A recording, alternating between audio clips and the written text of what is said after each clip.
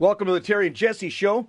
TJ stands for, some people say Terry and Jesse, but it could also stand for Truth and Justice. Amen. It could also stand for Totally Jesus. We are here to help you love God, save souls, and slay error. My name is Jesse, the Latin lover of our Lord and Savior Jesus Christ. I'm on duty. Yeah, good, Jess. Terry Barber, the Lebanese lover of our Lord and Savior Jesus Christ. And today we have a special show honoring another great prelate of the church who passed away, Cardinal George Pell, who's being buried in Rome tomorrow. It's going to be fascinating to hear his last testament because he's really reaching out to the church and saying, look, let's get back on track. But before we do that, Jess, and before we have the gospel, I wanted to give some good news. I think this is good news.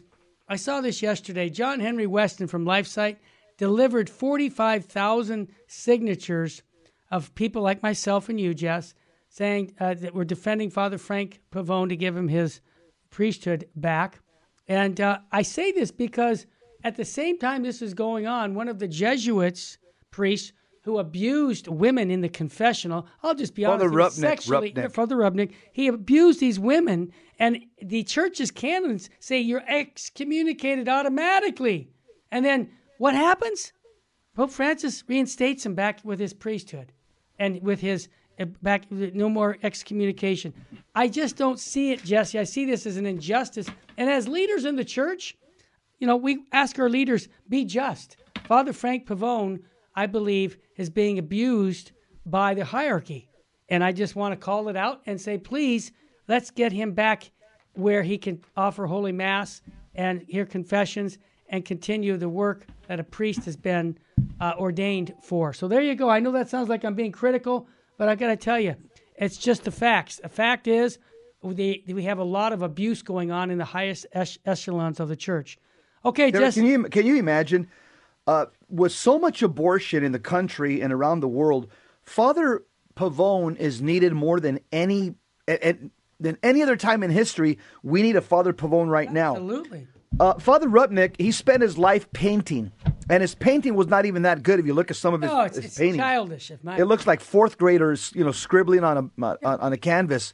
And yet, there's a double standard, not only in America. Conservatives get prosecuted and arrested by the FBI, by the Biden administration. Right. And in the church, if you're traditional, if you're Orthodox, you get no justice, Terry. But if you're a liberal, a modernist, guess what? The laws don't apply to you. And that's wrong. That's just plain wrong, Jess. Yeah, it is. It is. All right. Let me share another piece of good news. Yeah, another piece. Well, I don't know. Yeah, this is good news. There's a survey that just came out. I thought, I've always kind of known this, but I'm glad that a survey actually backed this up. Yeah. That Catholic churches are the most beautiful buildings in the world. Yep. Catholic churches, in a survey, were ranked as the most beautiful buildings in the world. Again, that's the beauty of Catholicism, architecture, because we're trying to lead people to the one true God who's Father, Son, Holy Spirit. Also, there's another pretty good story is there's a U.S. bishop, Bishop Thomas Tobin, the good guy. Up in New England, yeah. Yeah, he's to members of Congress, he said this, to members of Congress who voted against the the Born Alive Abortion Survivors Protection Act, you just voted against giving basic medical care to a struggling newborn child. Oh. How heartless, barbaric, and cruel. Shame on you. It was basically the entire Democrat Party in Congress that voted against it, Terry. Yep. Yeah, and and also something else that it doesn't surprise me. I figured this was something that was going to happen. Archbishop Ganswein. Ganswein. No surprise. Yeah, he was told to leave the Vatican by February 1st. Pope Francis has evicted him from his apartment.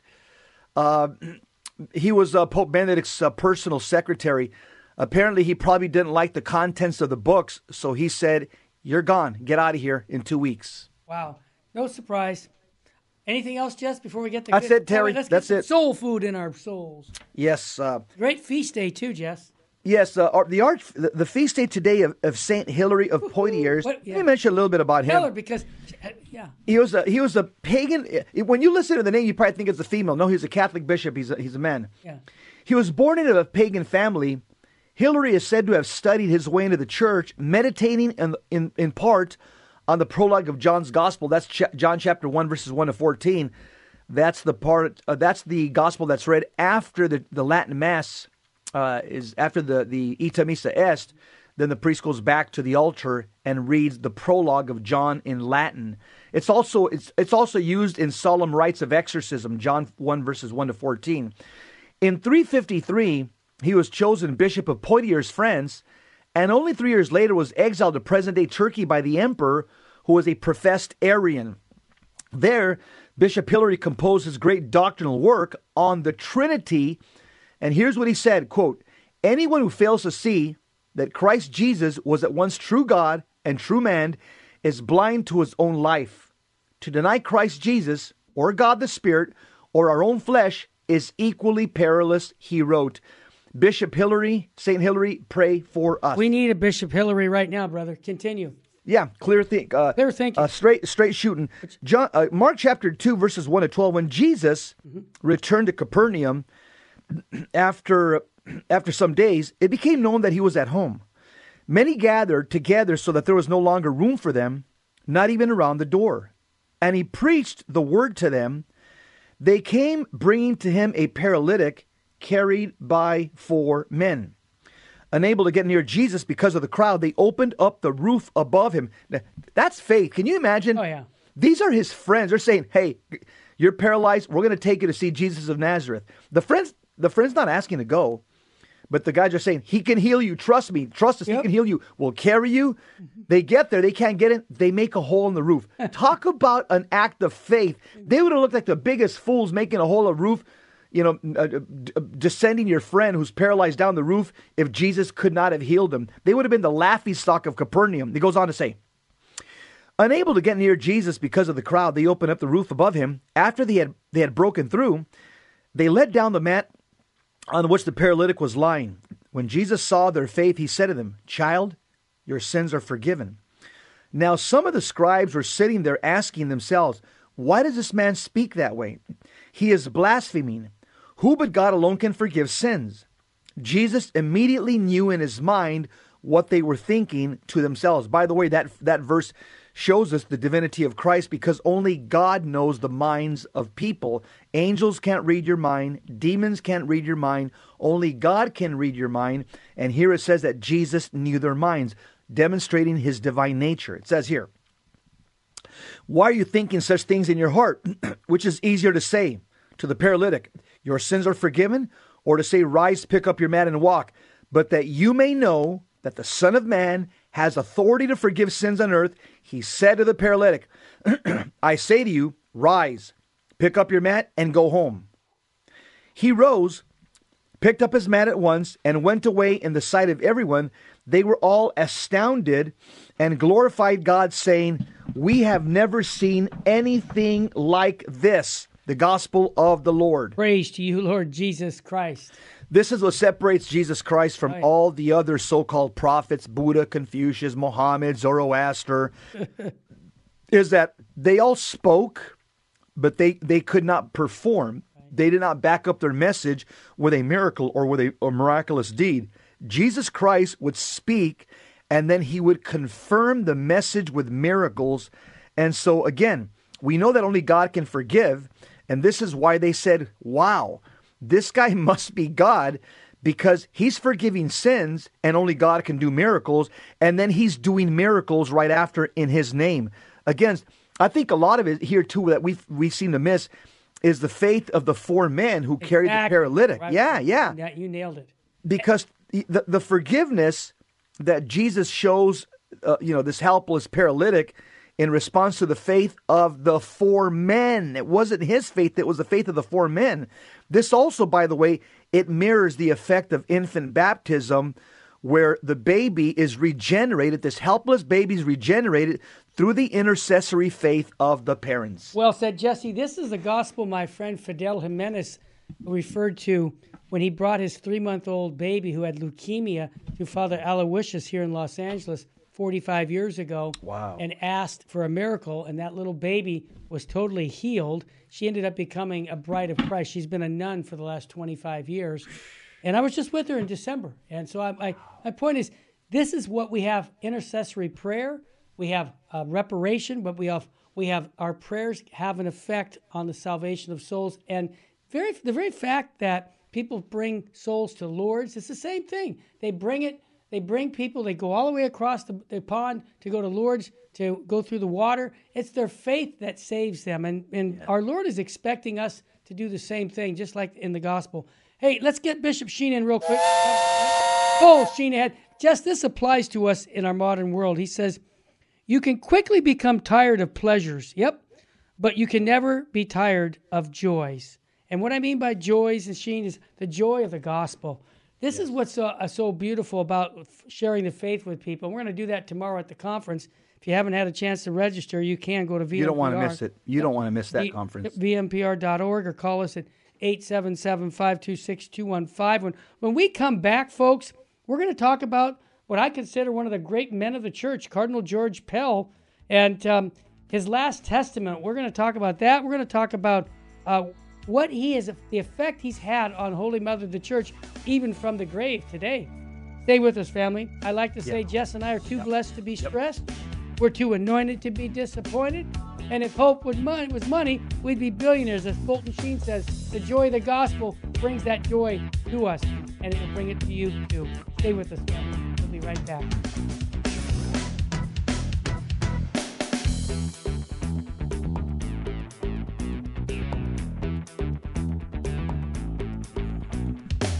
Welcome back to the Terry and Jesse Show. Jess, I get texts all the time because I give my number out, 661-972-7872. I think I'm the only knucklehead in Catholic radio that does that. But, I got a guy who says, hey, dude, what you just said about our leaders in our church, that's why we support you guys, because he says, you guys just give the facts. That's why I listen to you and I support you. And I say, thank you. God bless you. Because I told him in my email text back to him, Jess and I can't do it any other way. Our DNA is built that way. Yeah, Terry, again, because we have built-in BS meters, and our antennas go up when we hear baloney. Yep. Baloney sandwich, that's what I mean by BS. Yes. We got baloney sandwich meters, and so we just have, our DNA just tracks towards the way, the truth, and the life, which is Jesus Christ and Holy Mother Church, and we're not going to bend even if we end up in jail one day. That's right. Jess, let's talk about this article in The Spectator, because this is really an article, and I'll just set the stage. Cardinal Mueller last night was on Raymond Arroyo Thursday night, and I want everybody to watch it with Father Fessio and others, Raymond Arroyo. But we found out that Cardinal Pell really spoke a lot about this article with Cardinal, the German bishop, I just said his name, Cardinal Mueller. And they spent hours going over this article that we're going to talk about. So he really worked on this article because he had to say things that were really difficult to have to say. And I just want to say, check that out. But also, we're going to get into what actually the article said.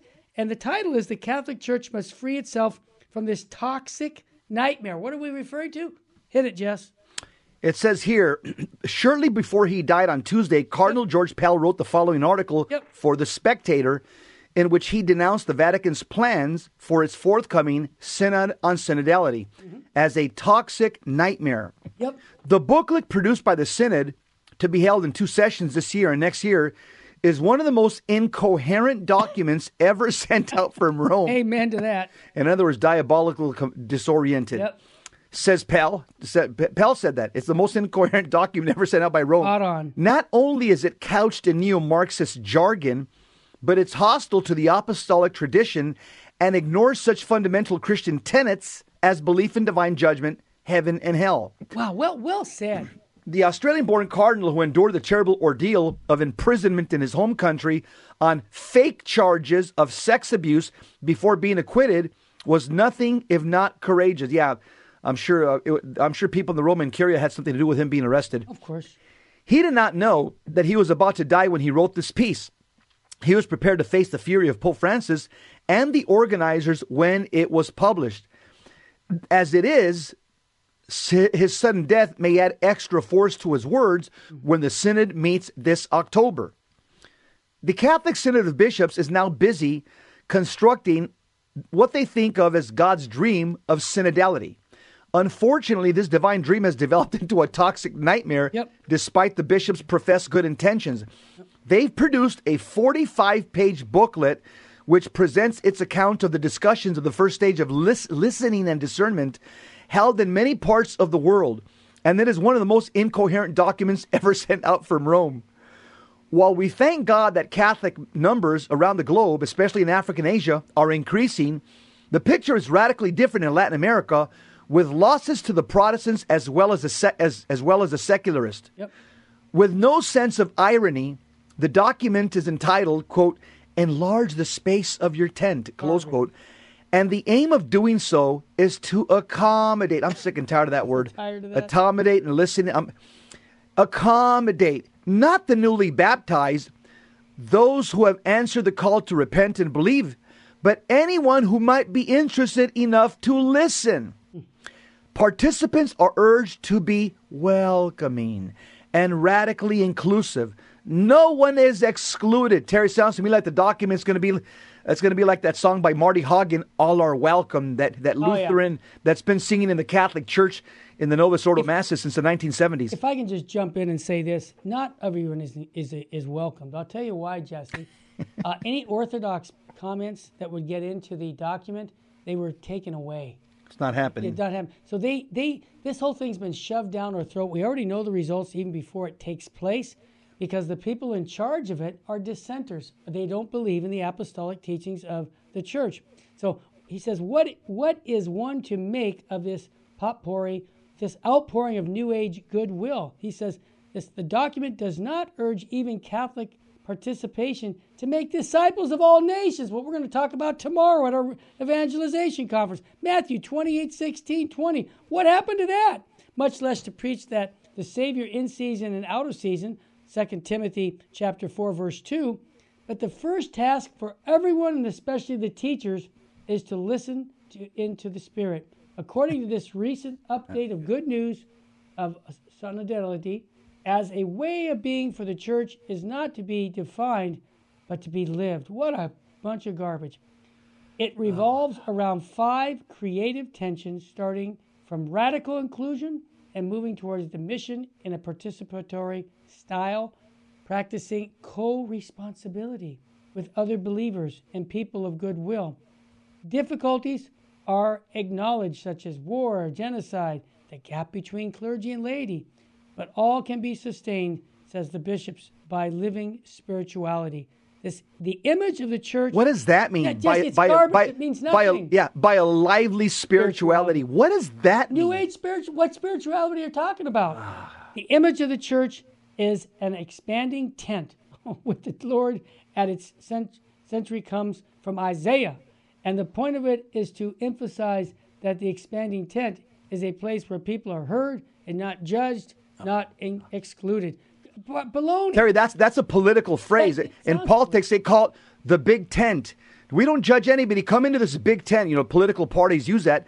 They're using it for this document now. They're twisting the words of Isaiah the prophet, by the way. Yeah, these next 2 paragraphs, Jess, go ahead. Hit them. So we read that the people of God need new strategies, not quarrels and clashes, but dialogue, where the distinction between believers and unbelievers is rejected. Yeah.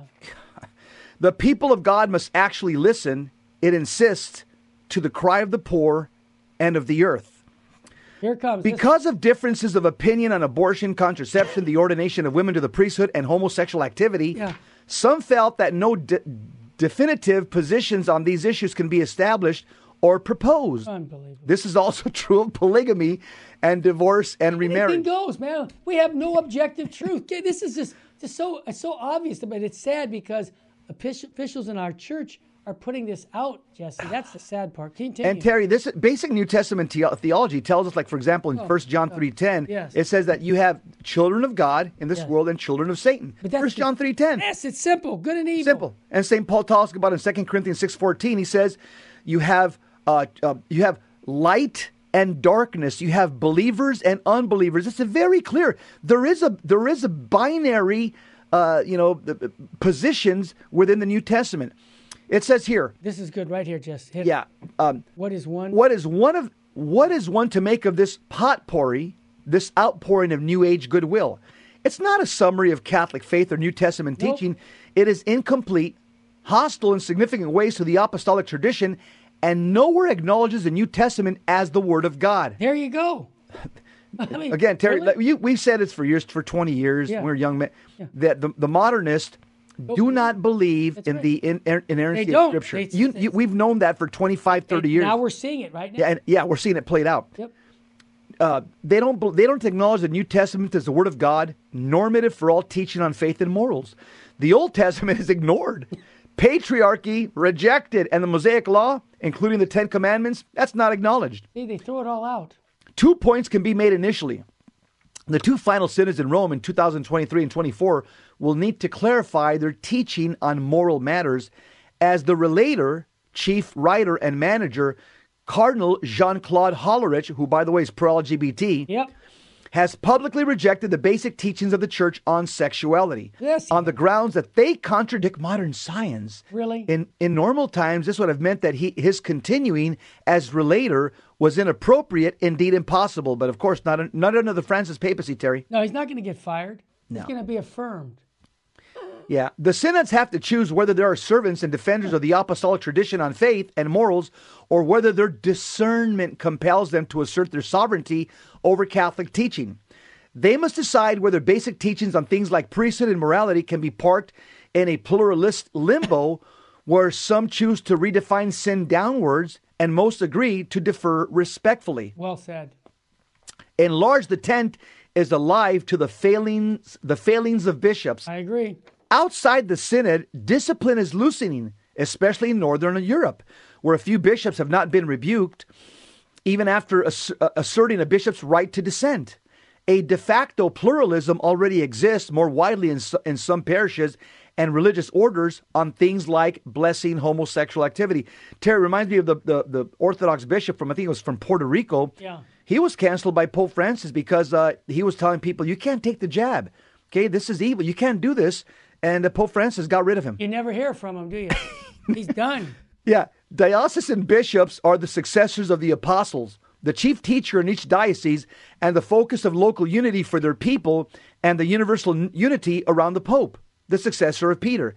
Since the time of St. Irenaeus of Leon, the bishop is also the guarantor of continuing fidelity to Christ's teaching, the apostolic tradition. They are governors and sometimes judges, as well as teachers and sacramental celebrants, and are not just wallflowers or rubber stamps. You see, Jesse, let me interrupt. That's how they're going to be judged. Yeah. The same way you and I are being judged as fathers and husbands. Yep. See, the responsibilities of our vocation is how we're judged. Okay, real quick, Jess, we got a couple minutes to finish her up. We'll continue on the next segment with this yeah, topic. we're going to have to then. Hey, Jess. Enlarge the tent is alive to the failings of bishops who sometimes do not listen, have autocratic tendencies, and can be clericalist and individualist. I've seen that. You think?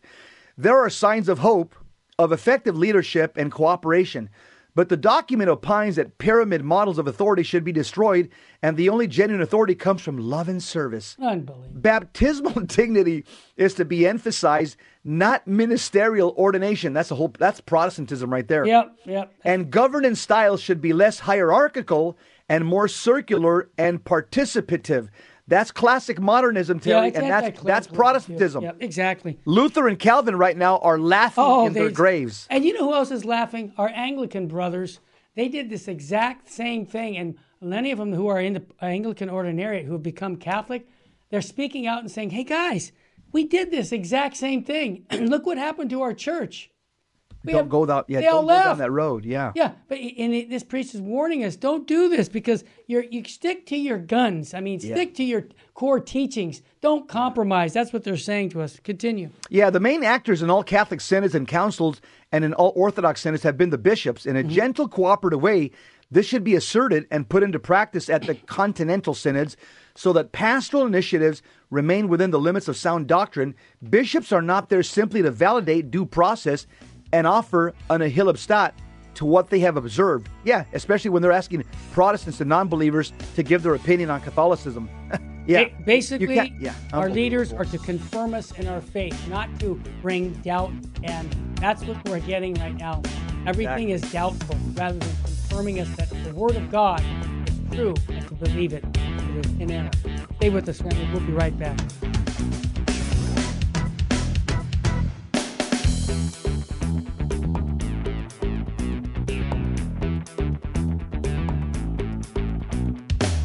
Welcome back. Yes, I'm going to throw a curveball. Usually at the break I'll even text you about what I'm going to say, but I'm going to throw a curveball to you. And that is human nature being what it is. When you are committing a sin, and I know this from my own fall in my human nature, my concupiscence, I try to justify it.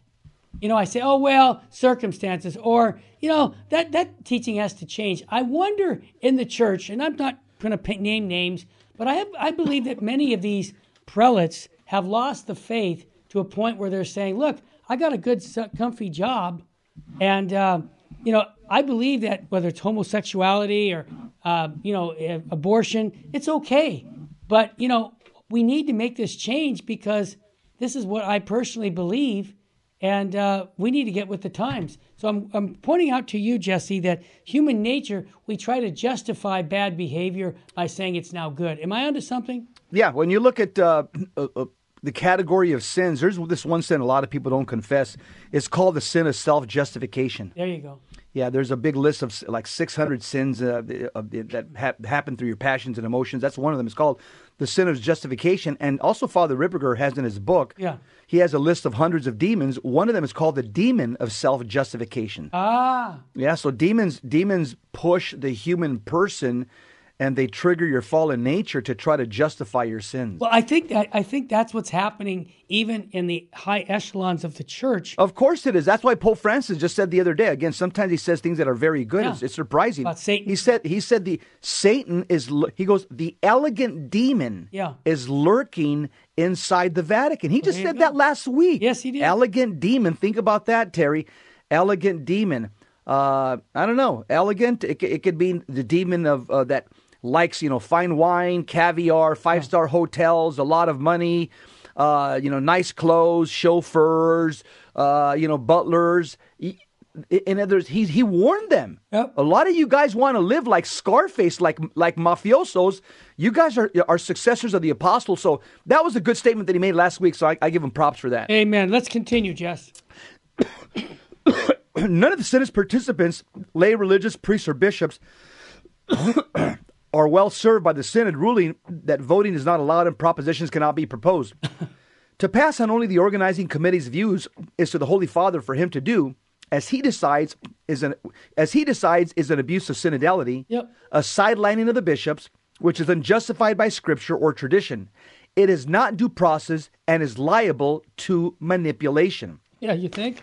By an enormous margin, regular worshiping Catholics everywhere do not endorse the present synod findings. Neither is there much enthusiasm at senior church levels. Of course not. Yeah, there's a lot of bishops that have just dropped out. Continued meetings of this sort deepen divisions, and a knowing few can exploit the muddle and goodwill. The ex-Anglicans among us are right to identify the deepening confusion, the attack on traditional morals, and the insertion into the dialogue of neo-Marxist jargon about exclusion, alienation, identity, marginalization, the voiceless, LGBTQ, as well as the displacement of Christian notions of forgiveness, sin, sacrifice, healing, and redemption. Why the silence on the afterlife or reward or punishment on the four last things, death, judgment, heaven, and hell? So far, the synodal way has neglected, indeed, downgraded the transcendent, covered up the centrality of Christ with appeals to the Holy Spirit, and encouraged resentment, especially among participants. Working documents, by the way, Cardinal Pell reminds us, they're not part of the magisterium. That's right. They are one basis for discussion to be judged by the whole people of God, and especially by the bishops with and under the Pope. This working document needs radical changes. The bishops must realize that there is work to be done in God's name sooner rather than later. Well said. Jess, that's a commentary. Now, Cardinal Pell wrote that, article in the Spectator, as you said, just before he passed. But we have another comment on this. It says, Cardinal Pell, again, the former head of the Vatican finances, he doesn't criticize Pope Francis directly in his piece, but it was later who instituted this synodal way, which, according to Pell, has neglected, indeed downgraded, like transcendent coverage up to the centrality of Christ, what Jess was saying, and appeals to this Holy Spirit, encourages resentment among the participants. But Pell stated quite plainly that the whole process, which began, again, in a consultation of the laity, in which is only a minuscule proportion of the world's Catholics took place, is a process of being rigged. And I agree with him. Someone had to say this. It's rigged. The Senate participants will not be allowed to vote, as Justice said. This phrase goes to the heart of the matter. Pell describes the arrangement as abuse of synodality. It's what it is.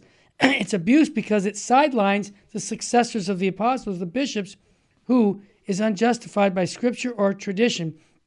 And Jesse, what I really want to point out is that this could be, Pell didn't know this was going to be his last public statement. No. He didn't know that. Nobody knows when you're going to die.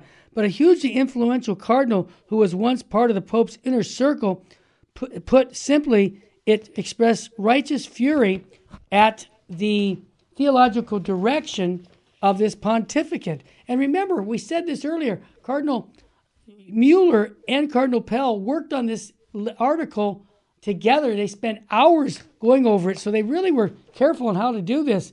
But it's pretty strong. It's hinting that it's a betrayal of Christ himself. I agree with that. And he said, and by sad coincidence, it appears in the same week of Archbishop Guénon's revelation of Benedict XVI in retirement was horrified by his successor's suppression of the Latin Mass, and also suspected that it was based on a bogus consultation. What he means by that, Jesse, is when we asked for that consultation of the bishops, who said what, we found out that it wasn't true. They manufactured that. Most bishops in the world were indifferent regarding the Latin Mass. Many of them wanted it, but very few said they didn't want it. And unfortunately, the folks in the Vatican didn't tell us the truth on that. And this is just, wrong of them. Given these developments, one wonders for how much longer and wider the Church will be prepared to allow and embrace Francis to do as he's decided. And I think that the death of Benedict and the death of Cardinal Pell are really waking up many people in the Church, which it should. And I thank God for the large body of writing of Pope Benedict. Oh, yeah. When he was Cardinal Ratzinger. And I'll tell you why, Terry, because he was the theologian. He was a Saint Augustine of our time. He's a giant of our time. The last 100 years, he was a giant of our times. And he's the one that's actually written, because some people say, well, Jess, you and Terry sound like you guys criticizing the Holy Father. Well, guess what? Pope Benedict actually said that we could. Yep. As he was writing his book, Jesus of Nazareth, he actually said, he says, you can criticize me. I'm the Pope. You can criticize this book. This is not the exercise of my magisterium. Mm-hmm. This is my personal research to the face of Christ. Yep. And also Pope Benedict XVI, this is back in the 70s as Cardinal Ratzinger. Yep. Look at the statement that he makes. He says, popes might make pronouncements that are inconsistent with the Catholic Church's authentic and historic doctrine. We're there. Which would necessitate criticism of those pronouncements. Yep.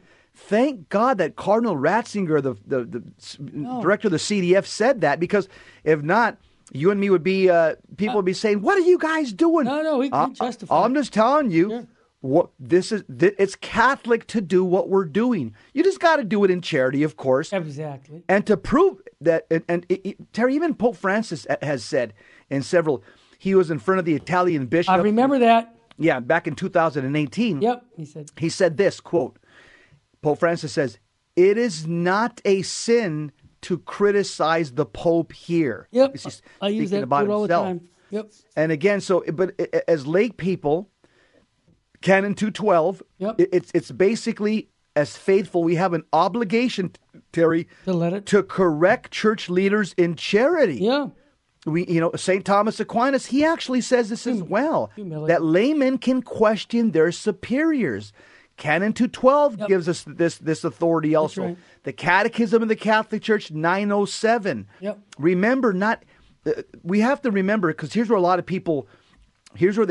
Catholics, they have this misconception. They say, well, every time the Pope speaks, he's exercising his infallibility 24/7. No, he's not. Nope. The gift of infallibility is exercised on rare circumstances. Yep. Again, so this doesn't mean that a pope can be legitimately criticized for certain actions or statements that they may say or they may do. Again, even St. Pope John Paul II, I love him. One of the greatest popes in our lifetime. He was criticized for certain approaches to things, such as his approach to ecumenism with the ecumenical Assisi prayer gathering and the kissing of the Quran. Yep. That warranted criticism, Terry. That's correct. Jesse, that's just, you know what? Humility.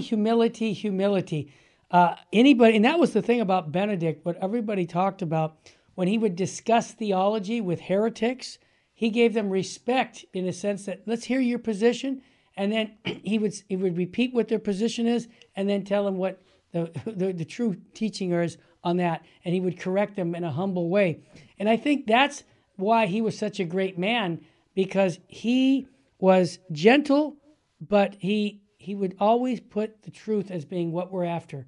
And I think, this is what we're trying to say is, what is the truth here, Jesse? Because personalities and all that stuff, put it aside. What is the truth? And the gospel is the truth. And Jesus Christ is the way, the truth, and the light. And we have to embrace his way, not our personal ideas on, well, the Bible's wrong here, the Bible's right on this. No, we can't pick and choose. Yeah. We have to take the whole banana, so to speak. And that's what I think Benedict did. I think that's what Cardinal Pell did. And that's why I want to highlight these men, because for years to come, their writings, I truly believe Benedict will be like a doctor of the church someday because of his writings, and especially at our time when we need him, especially now. Terry, there's two people right now that are embattled in their offices, Joe Biden and Pope Francis. Very much similar. Yeah, they're both embattled right now. Yep, and actually for very similar reasons. Sorry. Yeah. Hey, did I say that? I did, Yeah, Jess. yeah, you said that. Yeah. When we're back, we'll talk more on the Terry and Jesse Show on Virgin, most powerful radio. Stay with us, family.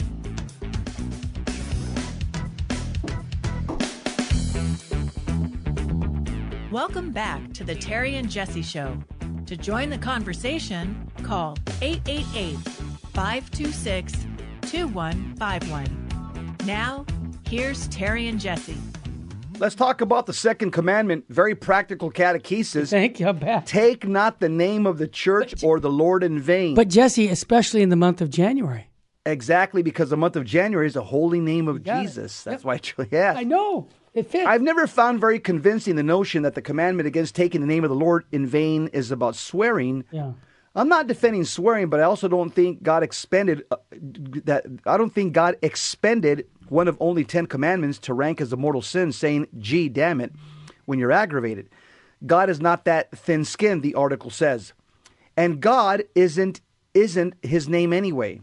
The scriptures tell us he, quote, has a name above all other names, close quote, which for some purposes is signified by the use of the sacred tetragrammaton, so sacred that the four letters YH, WH in Hebrew, 4 consonants, which may represent I am who am or I am with you, were not to be spoken by the Jews. In its place, Jewish readers say Adonai, which we render in English as the Lord. So, as annoyed as I am singing happy 1970 worship tunes about Yahweh, because I know how offensive this is to our Jewish brethren, that isn't his name either. And by the way, his name's not Jehovah as well. Oh.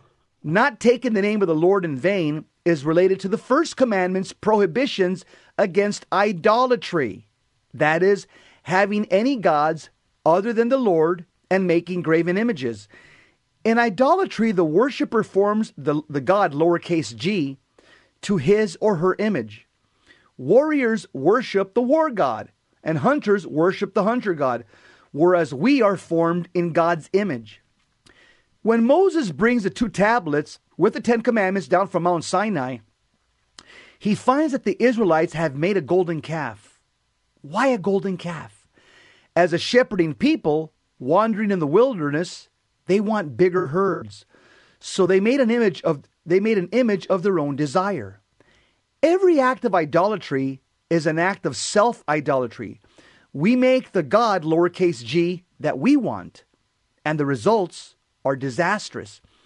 If we want to be formed into God's image, the God of justice and love, we begin by following the commandments written on those 2 tablets. Terry? So why is it important that we do not take the name of the Lord in vain? Above all, because calling upon the name of a divinity was the traditional way of conjuring a god or a spirit or a demon.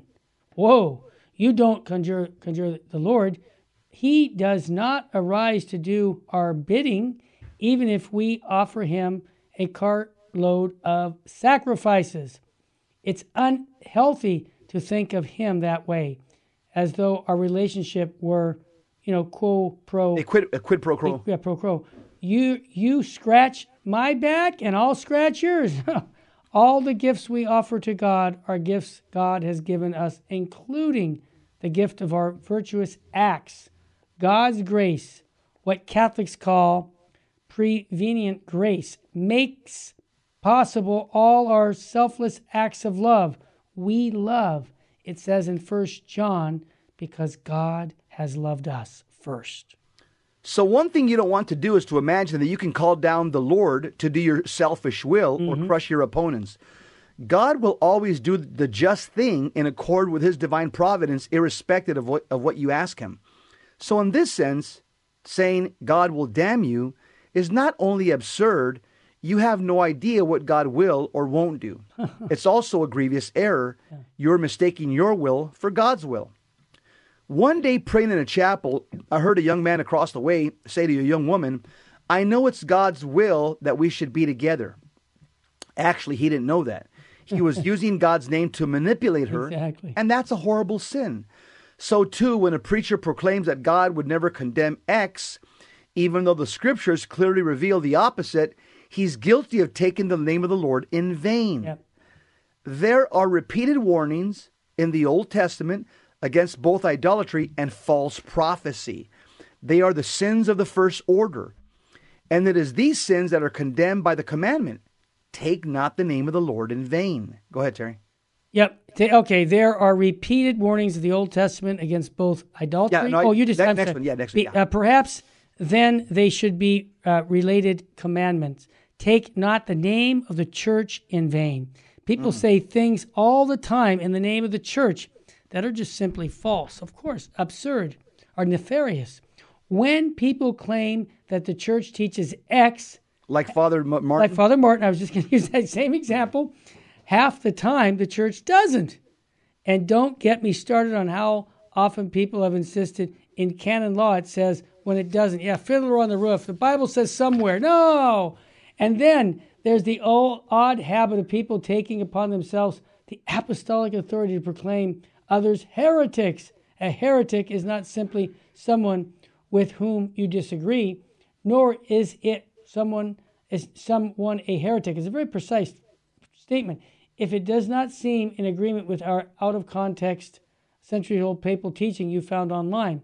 Let me just mention one thing about that. Yeah, there's a distinction that the article doesn't make about formal heretics and material heretics. You got it, Jess. So if you see a baptized Catholic in your parish saying there's 4 persons in the Blessed Trinity, you can say, hey, dude, that's material heresy.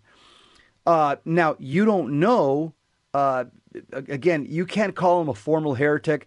That would basically require the bishop, right? It's an investigation, a canonical process. Right. But if he says something like, "In your presence, there are 4 people in the Trinity," material, without a doubt, that's a material, and you could call him on it. Yep. Yeah. And you should call him, because here's the point: admonishing a sinner. If someone is teaching something that's contrary to the gospel, we have an obligation to speak up when we know the truth. So that's important. Go ahead, Jess. When I am asked whether someone is a heretic, I say that such determinations are above my pay grade. I'm not a bishop with apostolic authority. I can say that such and such positions seem troubling, or not in accord with the church's tradition and magisterial teaching, as far as I can judge such matters, if I've read all the relevant documents properly and understood correctly what the speaker or writer was saying. But dismissing someone glibly on Twitter as a heretic is the adult equivalent of the childish rant, "You're a dork," especially when the person to be thus cast into the outer darkness as a heretic is someone known to be a faithful Catholic. To my mind, that's taking the name of the Lord in vain.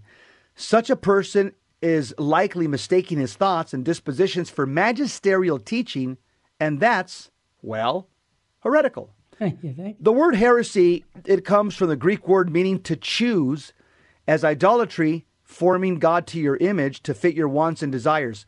So too, heresy is forming the church to fit your preferences and dispositions. By the way, that's what they're doing in these synods of synodality. Exactly what they're doing. Yeah, you nailed it. And whether you're choosing from the right side of the menu or the left, it's still you doing the choosing. Either way, it's bad, whether you're a conservative Catholic with a smattering of theology courses or an elite modernist German bishop. And that's a good point. As Catholics, and I know it's difficult. It is. As Catholics, we're called to stay right there on the ship, in the center, and with the perennial teachings of the teachings of the church. That's the center. Don't go off to the left or to the and right. Become a modernist woke liberal, as the old Tan book, "Liberalism is a Sin." Yeah. Don't go off to the right. Nope. Saying, "I know more than the Pope." You know what? I'm the magisterium. I'm a sedevacantis. There hasn't been a Pope in 60 years. And again, even Terry, the SSPX, that's not the solution. No, it isn't. It's not the solution. The solution is we stay within the church canonically so that we can fight the good fight of faith within the church. It's not good to set up shop across the street and throw rocks at Mother Church. You got to stay within the church and fight within the church for as Superman says, Terry, truth and justice. Yeah.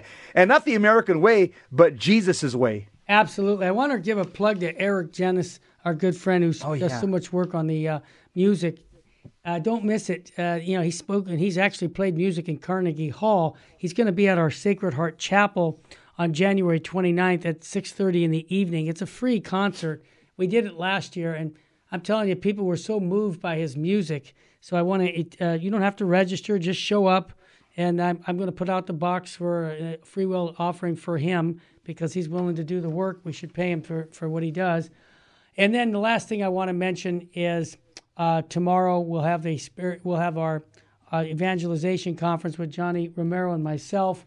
There's still room to come. You can go online to vmpr.org and take a look at that by registering there or call 877-526-215. And also, Bible with the Barbers, my wife and I are going to be on together for a change. And she's going to be quoting something from the book of Hebrews chapter 3 regarding the effect of sin that's in our life and what the Bible has to say and how we can overcome it. So important that we go consistently to the Word of God and become enriched in it. And that's what the Bible with the Barbers deal is for us. Mary Danielle, are you in the studio right now? No, she's not. I'm going to have her say something.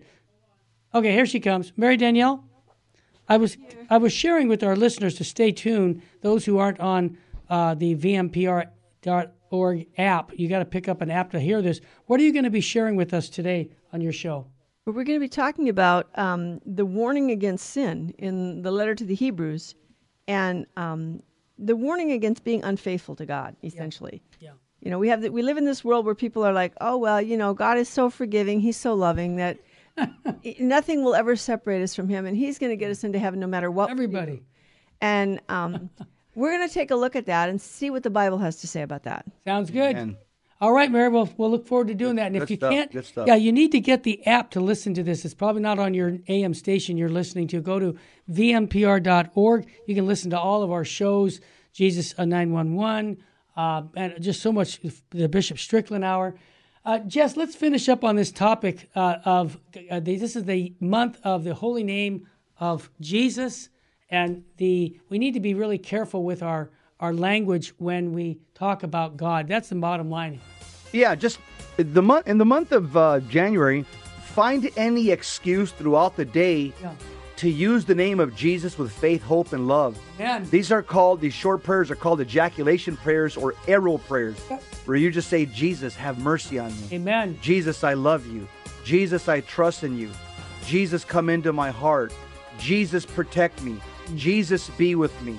Jesus, hold me up, bear me up.